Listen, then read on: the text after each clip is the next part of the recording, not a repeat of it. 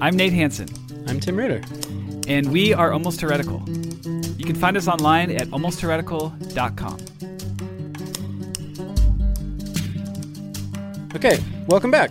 Nate, what are we doing this week? We're talking about heaven, maybe? Okay, but first. We just recorded another episode that you're not going to hear if you just subscribe to Almost Heretical. This is a second podcast we're doing, and it's only for supporters of the show. And we just recorded it. We're calling the show Utterly Heretical because we don't really have much filter on it. It's raw. It's unedited. It's Tim. What is it? If Almost Heretical has created a slippery slope like your parents and pastors are afraid of, Utterly Heretical is a push that is a race to the bottom of that slippery slope. It's really not. So that if this has you teetering on the edge of hell and eternal torment, no, it's really not that. It's not that bad. But we do say we are. Pretty fun though. It was. I think it was like the most fun we've had recording in a long time. We do say more things on there that we don't say on here, and we tell more stories and more parts of stories that we don't always get to. Some of it's just time. We don't have a lot of time to get to things on here. It's a little freer. And anyways, you should go listen to it. Utterly Heretical episode 1 is live now. You can go to patreon.com/almostheretical and find it there. Cool. But here we are. Okay, so heaven. We just talked about hell for 3 episodes, but there's the other place, heaven. It did kind of feel like it's like, I already struggle with being pessimistic and cynical.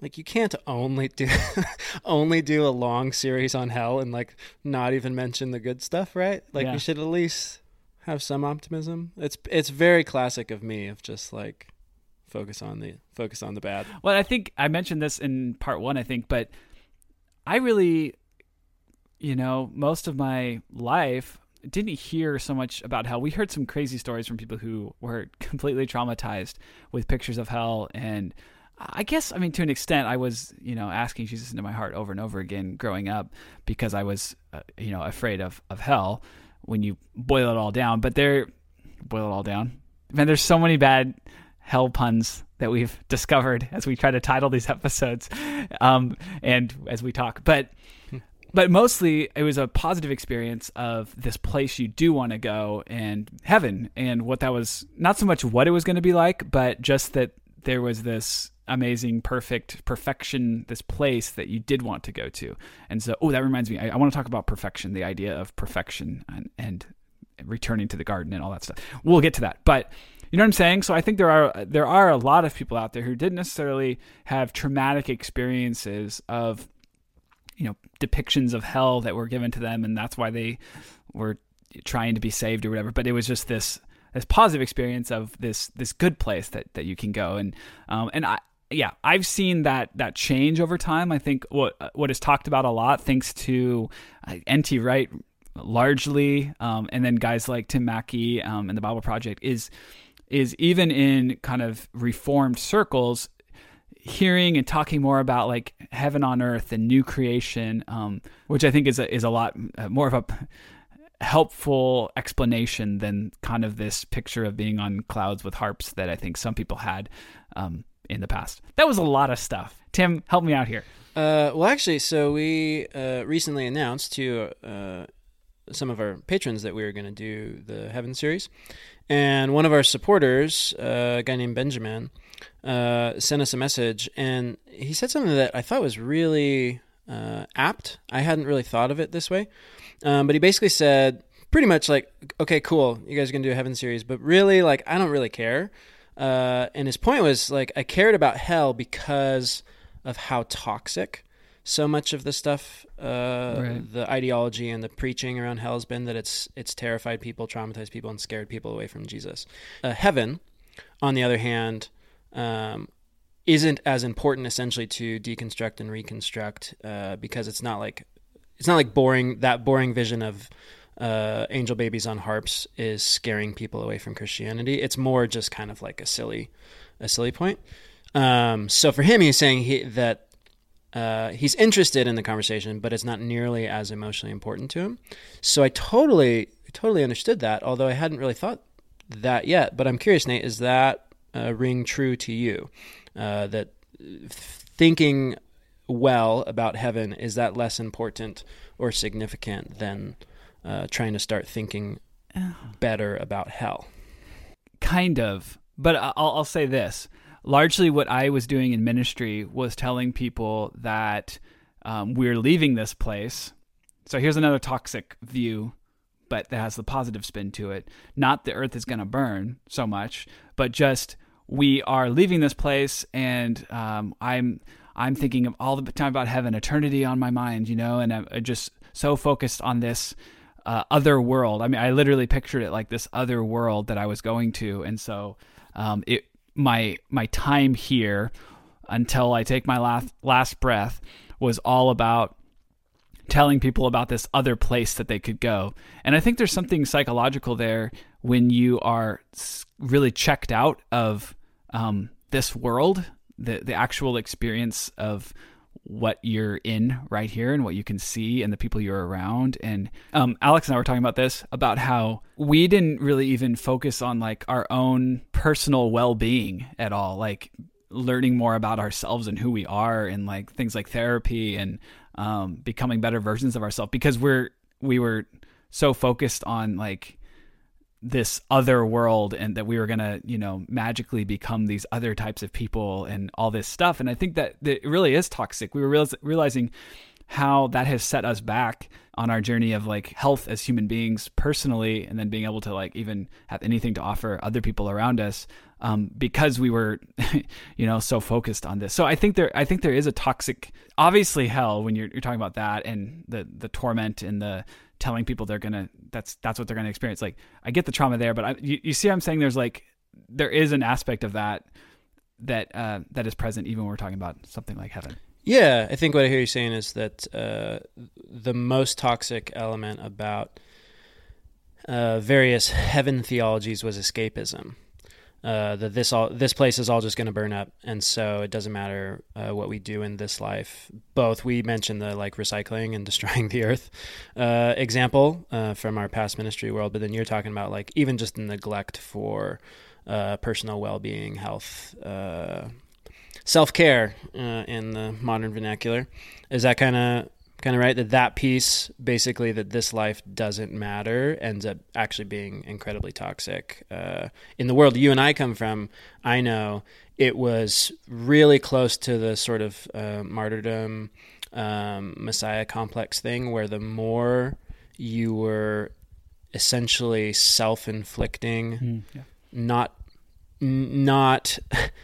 self-torture, but basically self-inflicting non-well-being for the sake of the gospel, that was, the kind of honor badge that we all were striving toward. It was like the medal we wanted to get, which made it, you and I and our wives and families and close friends, we all had to go through many years of unlearning that, so that we could actually learn how to take care of ourselves and each other, especially when we got married, right? Yeah. I mean, you couldn't focus on yourself. That was sinful to focus on yourself and your needs and your emotional health and spiritual health. So yeah, we left that whole season just completely drained. So drained that we didn't even know what was wrong. We didn't even know what we were feeling. We just knew we were completely drained. And so, and again, largely, I think the focus was on heaven. It wasn't on hell. What I was teaching on and what I was talking about all the time was heaven and this, this next life that we're going to. And I think there is just something really harmful about that. It's so disconnected from our human experience. But because it's harmful, because it wasn't at all integrated with understandings of what leads to good living here and now. It was totally separate. So it actually exacerbated. None of us are really good at taking care of ourselves or each other. Like, we have to learn the skills to do that. At least I think that's mostly true. And so especially when you're young, right? And we're all like in our early 20s, just trying to not eat microwave food all the time is like a hard discipline to get into, right? Let alone like, when we start to get to the age where we need to start processing our childhood and deep trauma and wounds and stuff like that. Like, none of us are very good at that, and it's hard. So then if you have a theology that is essentially exacerbating that by saying, just pretend that's not there, ignore it, don't focus on that, that's all worldly stuff that we're not supposed to care about. I totally see the toxicity in that. But I think more what Benjamin's point was is that if what we're trying to do is just sort of, how should we imagine the concept of heaven, right? Or then the piece where it's like, how should we try to figure out and understand what the biblical authors had in their imaginations when they're imagining paradise or the new Eden or the new creation, whatever. If we get those ideas wrong, it makes God seem maybe boring or trivial or non-important or like a hovering helicopter parent. It doesn't make God seem like a monster in the way that eternal conscious torment and various depictions of hell make God seem, right? Oh, yeah, it totally. Seems like Totally. in that regard, there's a little bit less at stake. Totally. So we weren't actually planning to do a series on heaven for pretty much for that exact reason, right? We wanted to do a series on hell because we've heard so many stories and have had so much experience with the trauma around ugly theologies related to hell. But then, I don't know, we were like halfway through the hell series where I at least started to realize, as much as I pick on and try to undo the way that we've arranged various ideologies and pieces of Christian theology in our head, one piece that I think is kind of okay, that for once I don't want to pick apart, is the connection between the concepts of heaven and hell, like that these are integrally connected ideas. And so to talk about one, you kind of have to talk about the other, or to think well about one.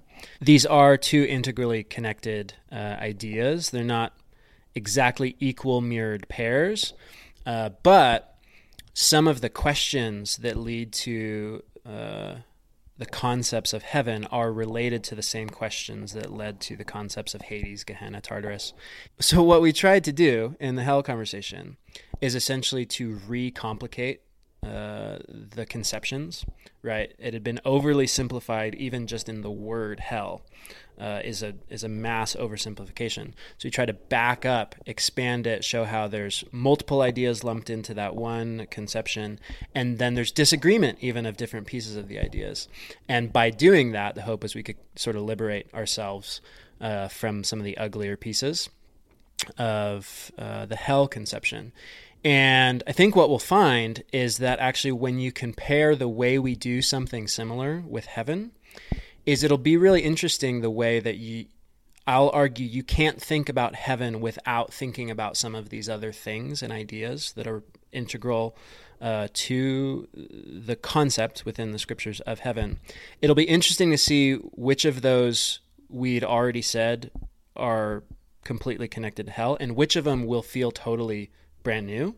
For instance, what we're going to have to talk about if we do a deep dive into heaven is how the various biblical authors conceived of human beings and human bodies.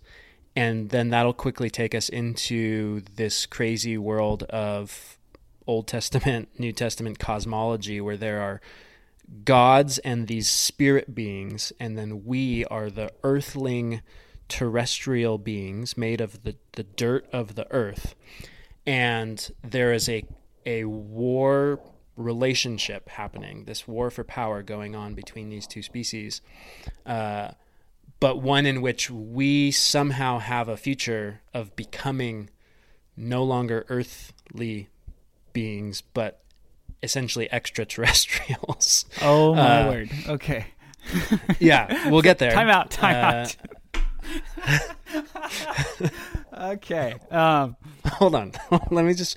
My point is, we'll get there. You can unpack that. You can call me an ultra heretic, whatever. I joked that I wanted to call one of the episodes, maybe the Mormons Have It Right. Because there really is a lot going on in terms of glorification, deification, and even just like right in Paul's plain writing.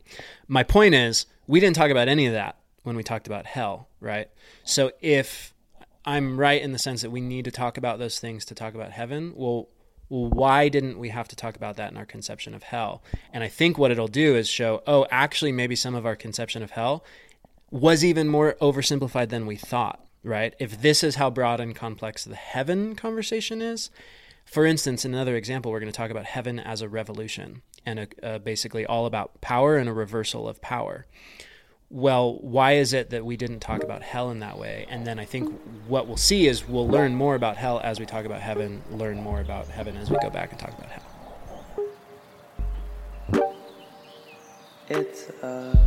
Okay, that sounds a little less crazy. The other stuff she started saying reminded me of the conversation we had in Utterly Heretical, the Patreon-only podcast, about whether or not we even believe this stuff. Like getting to, I guess, a better picture of what the biblical writers are saying, what they probably had in their head. And then I asked him on our other show, how much of this do you actually believe?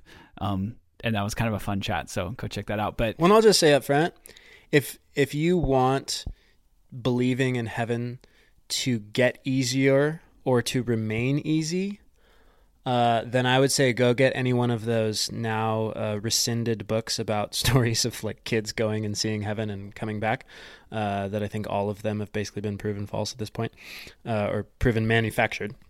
Go read those and stop listening to this podcast, because this podcast is going to make, hopefully, you have some more beautiful, interesting conceptions in your head. It will make things more complicated, and I think at the end of the day, it'll make it harder for you to just say, yeah, I believe that. So that's not really what we're in the business of. I'm not trying to knock anybody off of their belief pedestal. That's we're 59 episodes in now. If you're here, I think you want to go on the journey with us, so I think we should do that. Yeah, if the word extraterrestrial in the first 5 minutes of the podcast is scary enough to get you to leave, it's probably best you just abandon ship now. That might include you, Nate. And then it's just me here. Hey, Brian, do you know anyone that was once a teenage fundamentalist? Oh, Troy, you know that I was, because you and I have a podcast called I Was a Teenage Fundamentalist. I did know that. But you know what I find myself asking these days? No, I don't, but I think you're going to tell me. What about all those things that church gave us definite answers for? What are we supposed to think about all those things now? Well, funnily enough, that's what we're doing for Season 5 of I Was a Teenage Fundamentalist. Ooh, Brian, I sense the Lord at work here. He works in mysterious ways. And we are going to unpack these things. We're going to find out what we do think about them now. So tune in to Season 5 of I Was a Teenage Fundamentalist, the official podcast for the Azusa Street Revival. I'm not quite sure that's true, but it is available wherever you get your podcasts.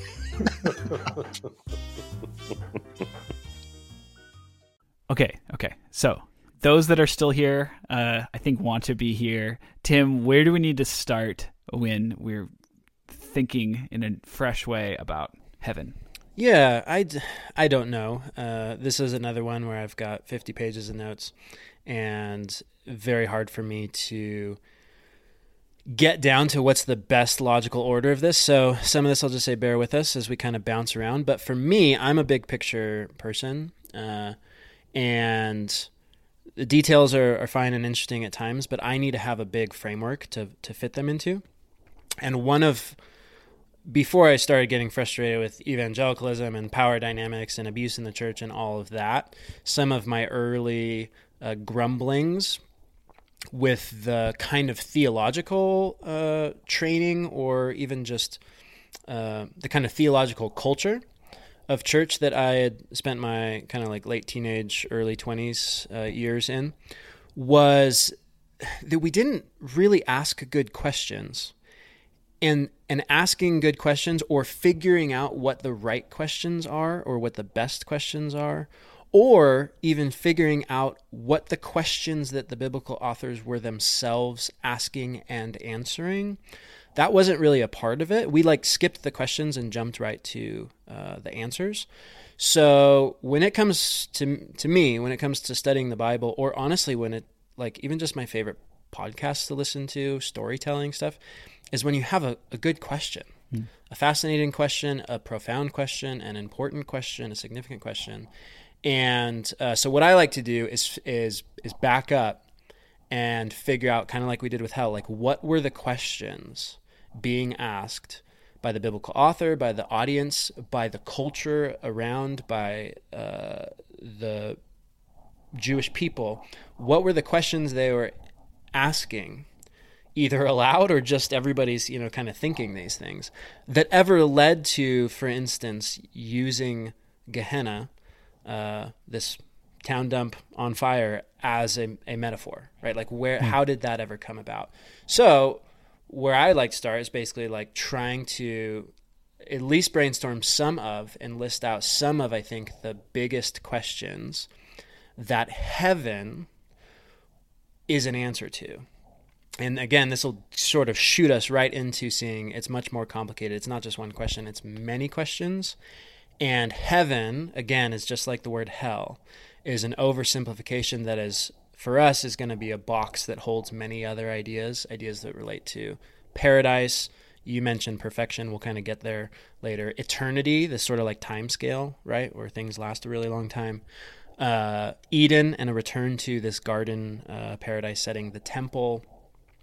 All of these things are different facets of what we've just called heaven. So let's just start with some of the questions. I've got a list, but when you said eternity and thinking about what that did, it made me think of, did your head used to kind of like break as a kid when you tried to think of eternity? You tried to think of something never ending? Oh, I'm tempted to say yes, but I think it might just be because I've heard so many people share stories of that. Like I might be projecting those stories onto my childhood. I actually can't remember that. I do know I was, like many people, as a kid, and again, I didn't grow up super entrenched in church culture. As a kid, it was just all very boring. It wasn't as much like, oh, let me figure out the timing and mechanics of this. It was just like boring. It was more of like a general sense that there's a good place and a bad place. Part of this conversation I'm excited to get to is how many Jewish thinkers, rabbis, and even some of the biblical authors were evidently, we can see this, having dialogues about the timing dynamics and the various philosophical issues that that come about, especially with the concept of resurrection. That piece is fascinating to me, of like, as soon as you have a concept like never-ending time, if you think hard enough, you end up finding all sorts of problems, right? Like things that can't work. Like just throughout, like, do we still eat food, right? Like, yeah. What happens if you get a cut and it doesn't stop bleeding? Like all of you just get into these questions, and you can see some people have tried to answer them. Some people just like, just don't think about them, I do remember, however, though, getting in a fight of one of the more embarrassing, this might be like top of the list, most embarrassing actions taken back when I was in my totally like police the borders of orthodoxy in a staunch conservative mindset, back when I was writing papers on hell, was I totally bought into the idea of heaven as simply the place where holy people spend time with God. So there was no world around us, no things. So there certainly weren't going to be pets. And I remember one, actually, you know her, Tiff, one of our good friends who lives here in Bend with us now. She's been a big animal person and had, I think it was a cat back in San Francisco. And I spent like weeks trying to convince her that there was no room in heaven for her cat. I remember talking to you about that. Yeah. Do you remember this? Yeah. Oh, just so despicable. Because now I think that's exactly false. Like, if there's no room for cats, there's no room for anything. Although I personally have a bias towards dogs, but that's... I was going to say, cats are probably one of the last things getting in. But yeah, okay. But going. Like, that thing is the same reason people go on these, like, Twitter trolling rampages and literally, like, emotionally torture people, right, to try to bring them into orthodoxy, is I think her cat was sick or something. I can't even remember. Oh, Tim. Her cat might have died. Like this was, and she was single at the time, so this was like a very connected cat, like a very emotionally significant cat. And my whole point was that basically all of her emotional connection and her sympathy towards that animal were not only wrong or false or like illogical, but were unchristian and unholy.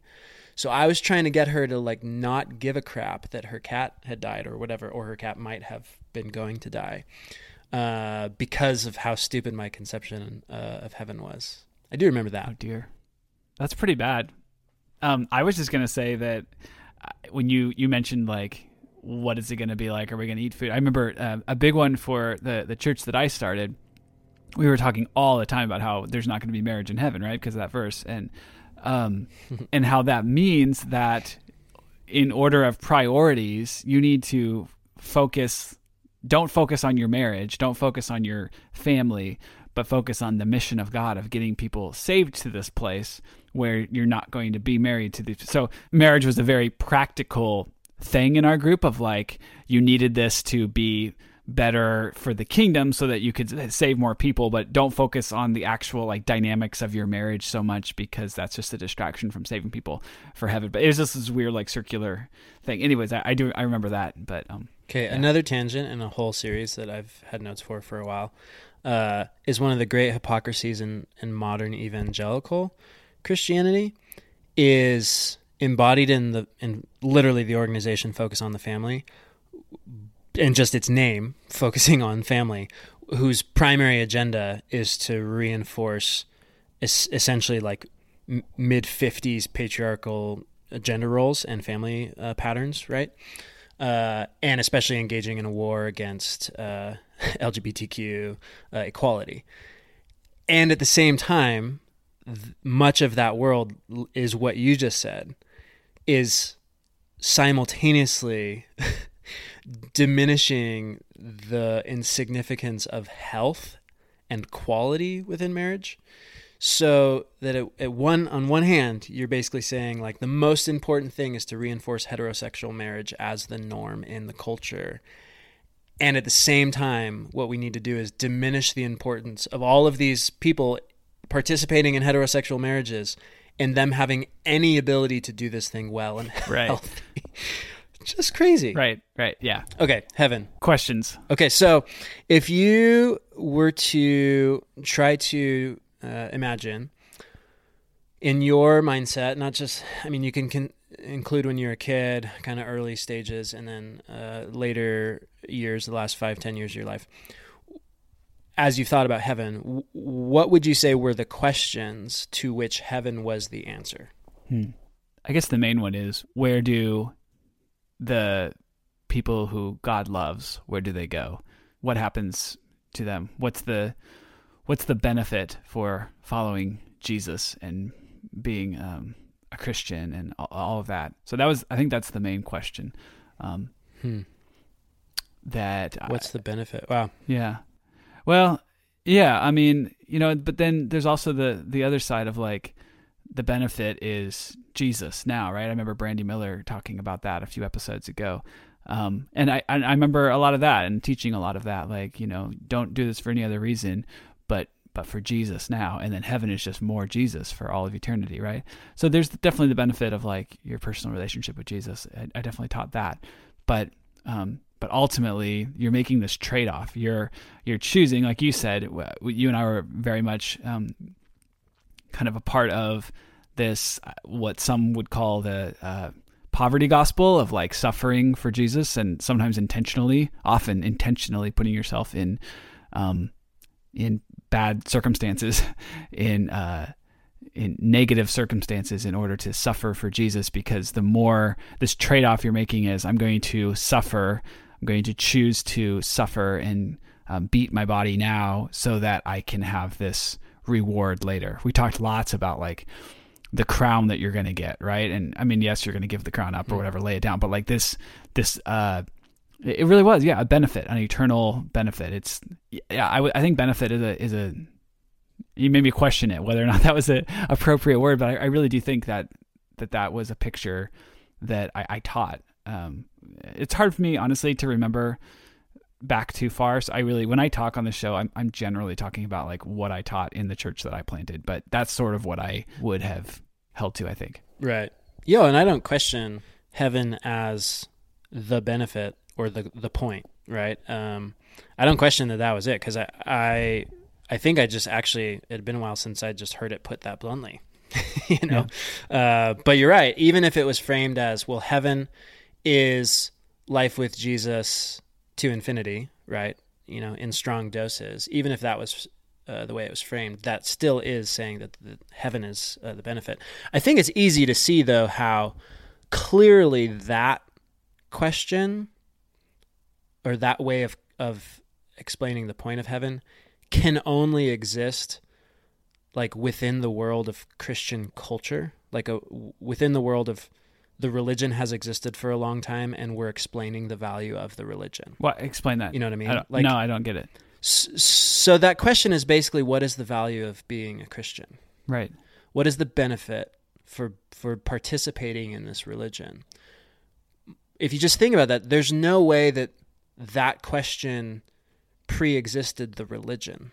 Right. It has to have a reason for why this thing started in the first place. Right. And I think most of us have thought hard enough to know that the way ancient Israel and the ancient Jewish people was working was not like, what is the benefit to being a Jew, right? Like, right, yeah. You were a Jew or you weren't a Jew. So if you were to have come up with a conception of heaven, or, you know, say, inherited through divine revelation, if that's the way you want to think about it, a conception of heaven, it certainly could not have been as, what's the benefit to being in this religion, right? It would have had to have been connected to other questions. So the first one, like you've probably heard this, but the first piece of the question is the word heaven. In Hebrew, it's actually a plural word. It's plural. In Hebrew, it's actually a plural word. Jeez. Okay. Apparently, I can't say plural word, so we're just going to say that heaven was a plural world, which is actually also true in Hebrew. Usually, I would edit that all up and clean it up, but no, it's staying. There you go, coming to you straight. So it's the word skies, and that's shamayim. That's what Is this like the heavens declare the glory of the Lord? Like the heavens, like sometimes it sometimes translated plural, even in English? Totally. Sometimes it's translated plural, sometimes it's translated singular. And I think there is some justification for that. I don't think it's justified, but there's some justification because, as we'll see, when one question is just what is up there when I look up in the sky? Like, if it's sunny out and the sky is blue, like what am I looking at when I see that big blue mass? Mm-hmm. If it's nighttime, like what is that I'm seeing? Like what do we call it? But then also, what is it? What's up there? We'll get into some of the details of divine cosmology and this 3-tiered earth and how they thought the sky was the bottom of essentially another flat world, and that when rain fell, it was because God had opened up the windows and water was falling out. So they actually thought they were looking at the bottom of a sea. Whether they like literally thought that, or they just decided that's what we're going with. Yeah, totally. But literally, so then connected, and you'll see pieces of this all throughout the scripture, is a connection of like, where does wind come from? Like we now have like weather science, right? And we still don't know. Well, yeah. Well, we kind of know that like wind doesn't come from anywhere. Right. Like wind is created because of temperature differences and moisture differences and all that. But then like I just said, where does rain come from? Or where does lightning come from? What is sunshine? Like where do these things happen? And so what you'll see is there's literally like a conception. This gets repeated forever, that the word storehouses is typically the way it's translated in most English Bibles. The storehouses of heaven. Like there's just a big tank up there? No, like literally there's storage rooms. Like a silo? Where God keeps the wind, the rain, the lightning, the sun. Okay. I appreciate that. I appreciate it, actually. You know, I mean, we're talking, and we have to remember this, we're talking about a very primitive, as far as our culture today is concerned, and someone will be saying this on it won't be a podcast, but something in 1,000 years, someone will be saying something about that, about our culture. But, it's a very primitive understanding of the world. And I appreciate that. That's actually, I think if we try to explain that away in the Bible and like, hey, that's not actually what they thought, and they actually knew all along, it was just, then we're cheapening what this actual experiences of actual people. Okay, sorry. Totally. Yeah, someone will listen to this podcast and be like, Tim actually thought wind was based on atmospheric pressure differences. Like, what a fool. Like, they actually believe that.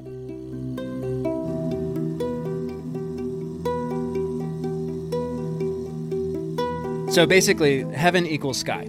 Like, it's the skies, but it's also, we don't have a conception of,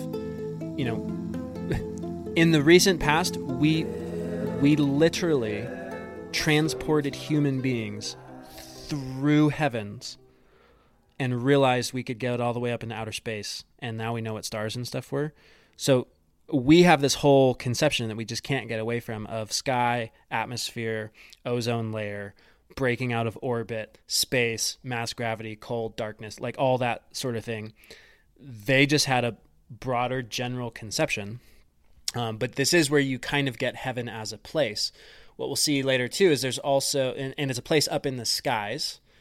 There's also emerging with this is this idea of paradise connected to the Genesis stories of this paradise garden in this land called Eden. So there are actually some texts, especially some Second Temple texts, where you'll have one author talking about heaven or paradise as in the sky, and also some distance away on earth, to the east, to the west.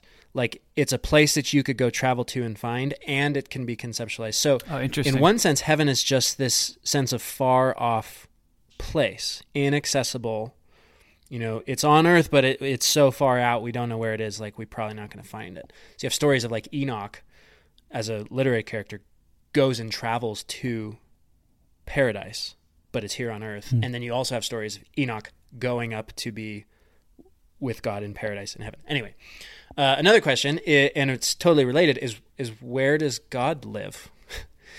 And then I think we're more familiar with that question, right? It's like the Sunday school version, like God's up in heaven. But connected with that and never would have been separated is where do the gods live, right? Gotcha. Yeah. We have a conception that God is the only divine being. Again, we keep saying go back to the first 10 episodes or so of the podcast. We're going to actually recover some of that ground in this Heaven series. So hopefully you don't have to keep going back. But if you need an intro, do go back and listen to the basic conception of Jewish monotheism was not about there being one divine being, but about Israel, God's people, only worshiping Yahweh as the utmost divine being. They believed there was a whole plethora of divine beings, the sons of God, Elohim, these angelic beings. They're not earth beings. So what are they? They're heaven beings. They're sky beings or spirit beings. We'll kind of get into some of that. But the idea is that there are two realms. There's earth realm. And again, it's hard for us to picture this because we know we live on a spinning ball of rock, right? And that then beyond us is like massive amounts of empty space and then stars and planets and whatnot.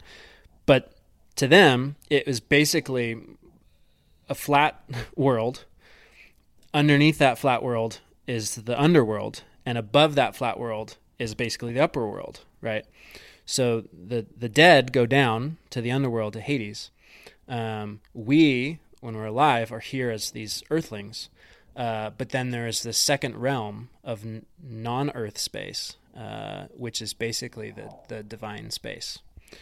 So that's part of where you get these like geographic, if that's even the right word for it, spatial ideas of heaven, right? Which are sort of how we think about it. We still sort of think of like, heaven as a place in the sky. We just know that it's not like literally just above the clouds, right? Yeah. So where do we actually think it is? Like if you were to push someone on it, is it like a different dimension essentially is how we would talk about that? And maybe we don't need to get into all this, but you mean like what would Ken Ham think? We should ask him. like what is the What is yeah, he'd return our call. I probably still have his number, honestly. So I used to be a producer of a Christian talk show in Los Angeles, California. Shout out to you, KKLA. And I still have all of the numbers for all the people that you potentially don't want to talk to. So I think we should have a show sometime where we just call up random people and try to have a talk with them until they hang up on us. I have Dinesh D'Souza's number, and I think that could be a bad and interesting conversation. That could be the end of everything. Yeah, but yeah. So okay, so you're saying this is literally what they thought. They thought this. This kind of reminds me of like John Walton trying to understand like what did the writer of Genesis actually how did they conceive of where we are in the cosmos. Maybe cosmos isn't even the right word for their conception, but right. And again, I'm saying yes and no about whether this is literally what they thought. My point is, this is where the conception, for one, it's where the word comes from, right? Like, so when we say heaven, we are saying sky. That's what we're saying. So where did the conception of a sky as the word that's going to contain all of these other concepts, right, of what happens after you die and eternity and paradise, those things.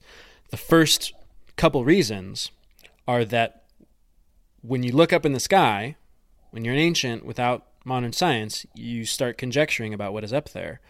And part of that conjecture led to that is God's abode, okay? That is where God and the gods exist and live. And so part of the conception of heaven is the divine house. That is the divine realm, the divine abode, because it is the sky, and because sky is up away from here, and there are stars in it, which look like shining gods, essentially. And therefore that is where God lives. So there are these conceptions like God sits on his throne in heaven, and the earth is where he puts his feet. Right? Like the earth is right. God's footstool. Like that's the basic conception. Now, I don't think anyone literally was like, yeah, if you go around this corner, like, 2 wagon blocks to your left and like turn around that hill and you'll see God's feet. Like, I don't think it was that literal. My point is this was some shared conception, but loaded in here is that. So then when you get into some of the more religious connotations, one of the questions is similar to what you listed, is what happens when I die? So this is one that we said is exactly parallel to where the idea of Hades came from, right? Like we see people die and we know they're not here anymore, right? They're not talking, they're dead, their bodies will decay. We put their bodies in the ground to literally become the earth again. But what happens to us? This is where the idea of like soul comes into. It's totally connected. Yeah. And again, that's part of why I say we'll have to get into the question of what is and related here to heaven, what is the nature of a human being? And that shows up on page 1 in Genesis. What is the nature of a human being? What are we made of? What part of us, if any, exists beyond death? What part of us is contingent on this body? Are we a body? Are we more than a body? Are we less than a body? All those questions, right, are wrapped up.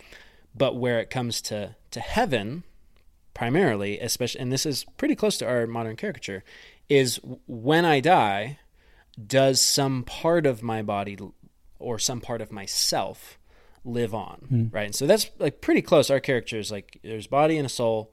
Your body dies, your soul floats up. There's even like the... is it All Dogs Go to Heaven? Is that the cartoon I'm picturing?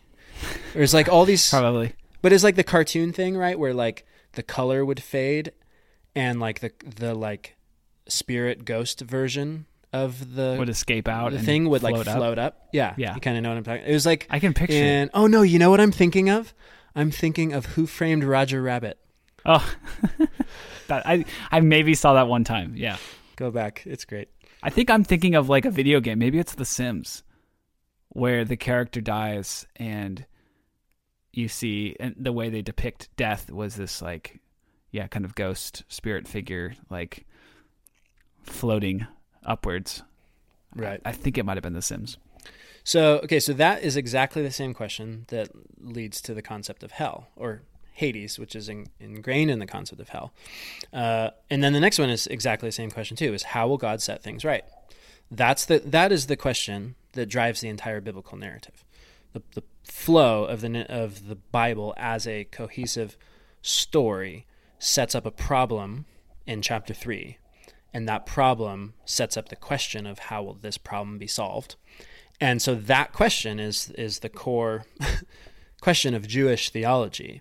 And so that's where you get connotations of there's a return to Eden, a paradise, and the end of dying, the gift of eternal life, and then all of the different pieces of how theology conceived of what was wrong. For instance, Rome was in power, and they weren't supposed to be. The people of God who are tasked to be the people to rule the world in God's stead, on God's behalf, Israel, was actually being beaten up by the powers of the world. All of the things in terms of like how are things supposed to be, not just from a general philosophical level, but from the Jewish scriptural story level, like what was the thing supposed to be headed towards, that gets lumped in, not because that's the same question as what happens when I die, because it's not. Just like we said in Hades. Hades is the answer to the question of what happens when I die. You go into the grave, some part of you kind of exists there.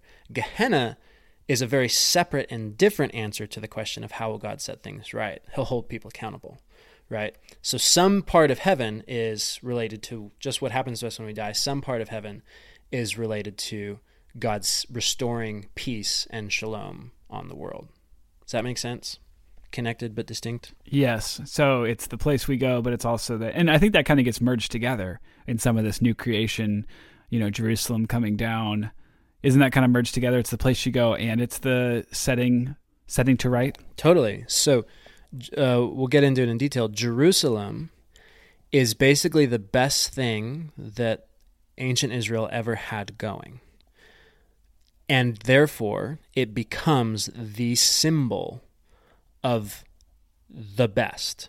It becomes the new symbol for paradise. So at the beginning of the story, the symbol for paradise is a garden. And it's a mountaintop garden that is a temple space where God and humans dwell.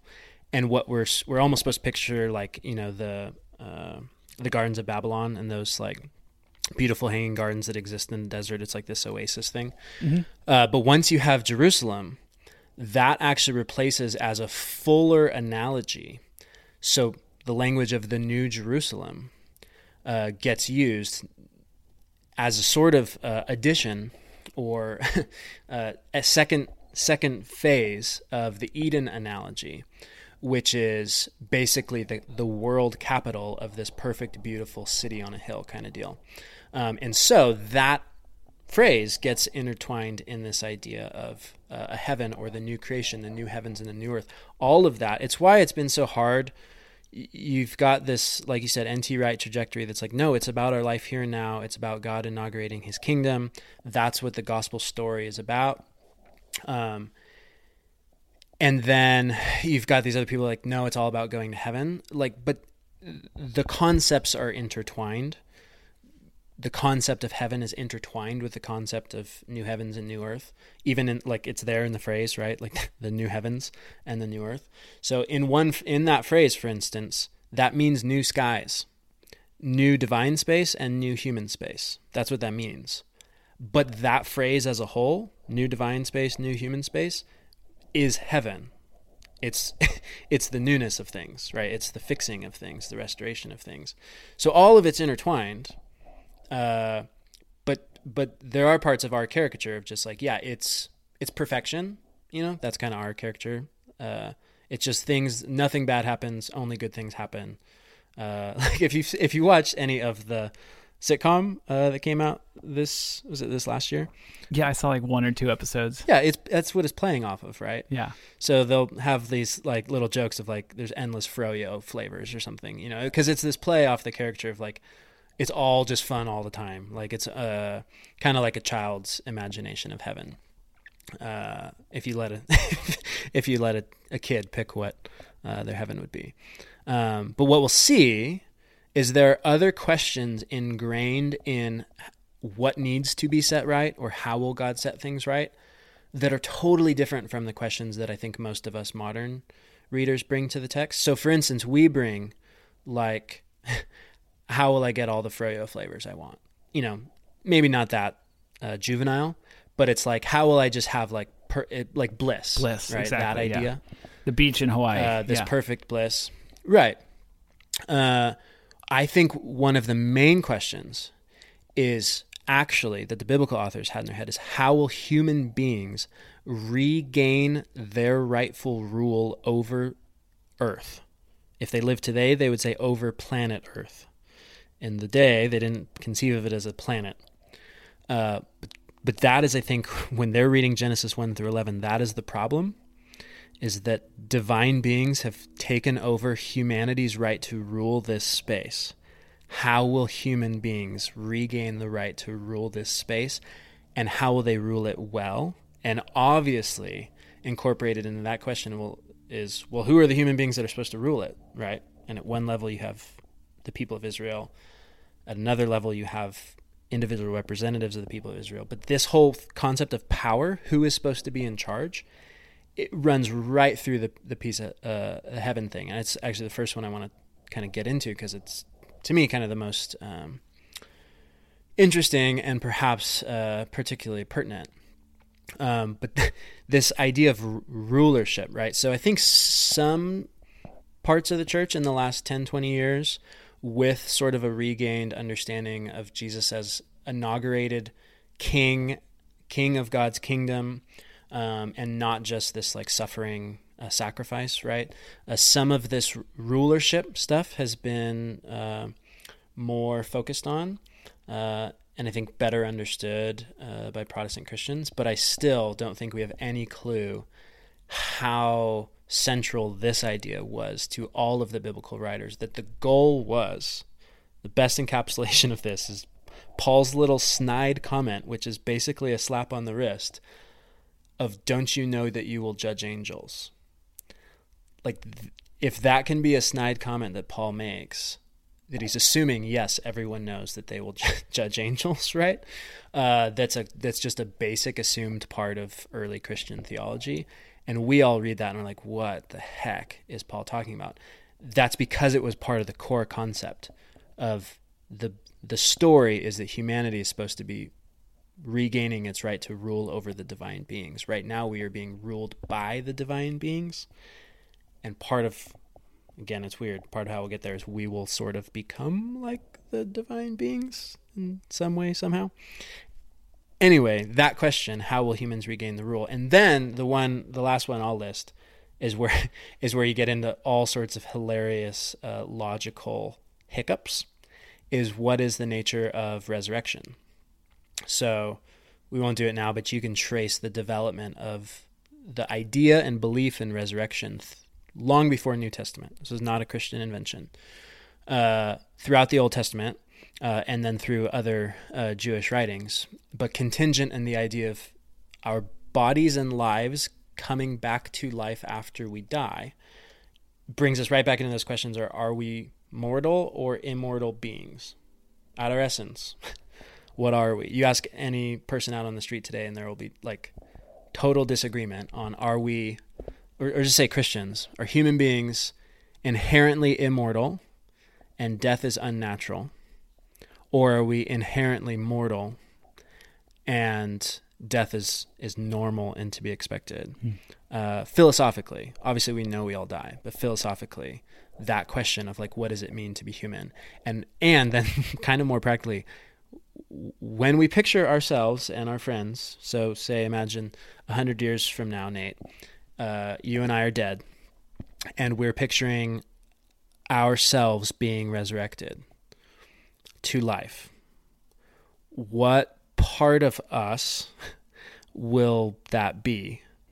Like, what version of us will that be?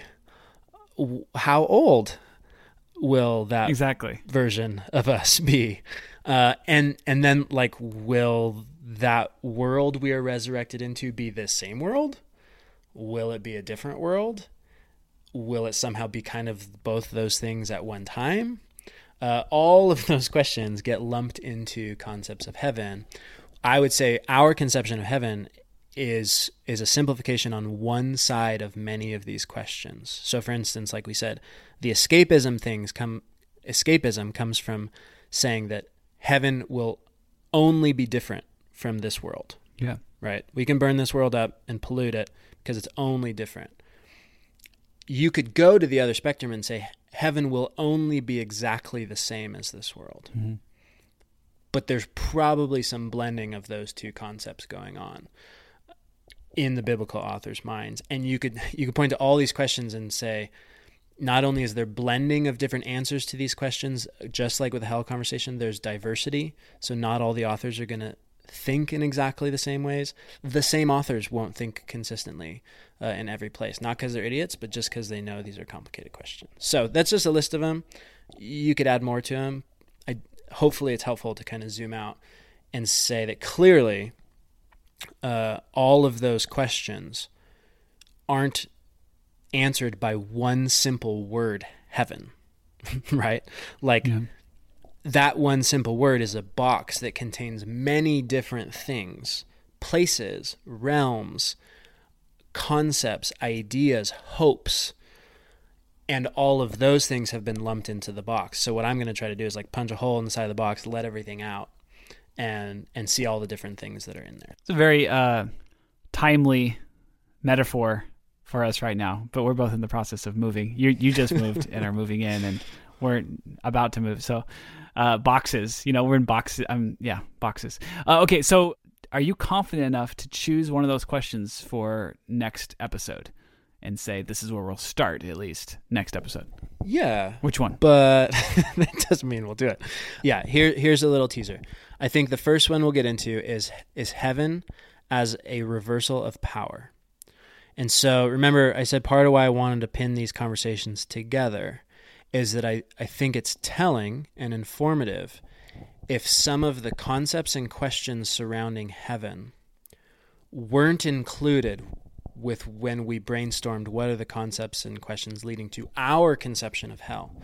And when we got into a little bit and I said part of the conception of hell, for me at least, and I will argue that for the biblical authors as well, is that of restraint of power. Part of the key paradigm at work here is that Hitler can't have power in hell. We can get into how that comes about, right? We could kill him, we could chain him up, we could torture him so he's preoccupied, whatever. You could play around with that, but part of the key idea is that Hitler can't have power to do what Hitler wants to do with that power. And then you can get into the reality of most of us should not and cannot have the power to do some of the things we want to do with it, right? I make the same argument about heaven, that heaven is all about power. And so if a part of hell is the restraint from power, a core part of the basic idea of heaven is the giving of power to people who do not need to be restrained. Does that make sense? That's cool. So what we'll get into is basically heaven, key part of the conception, related to that power thing is, and we'll see this, it's so clear in some places, others it's a little more murky, that sometimes heaven and hell is simply a way of saying that the power structures that exist here and now will be reversed. So those who have power now will no longer have power. Call that hell if you want. Those who have no power now will have power to rule. Call that heaven if you want. So we'll get into that, and we could have conversations forever that would be super fun. I actually love doing thought experiments related to power because it's such a complex and all-encompassing thing. But since we have talked about power in the show, and I've been forever trying to make the case that thinking around the concept of power and how significant social power is in the Bible, that's one of the central themes. I think it'd be a fun way to connect heaven and hell through that theme. Yeah, that sounds fun, and it sounds in keeping with the main topic, the main theme of this whole show, which is the Bible is a story about power. Okay, so we'll do that next time.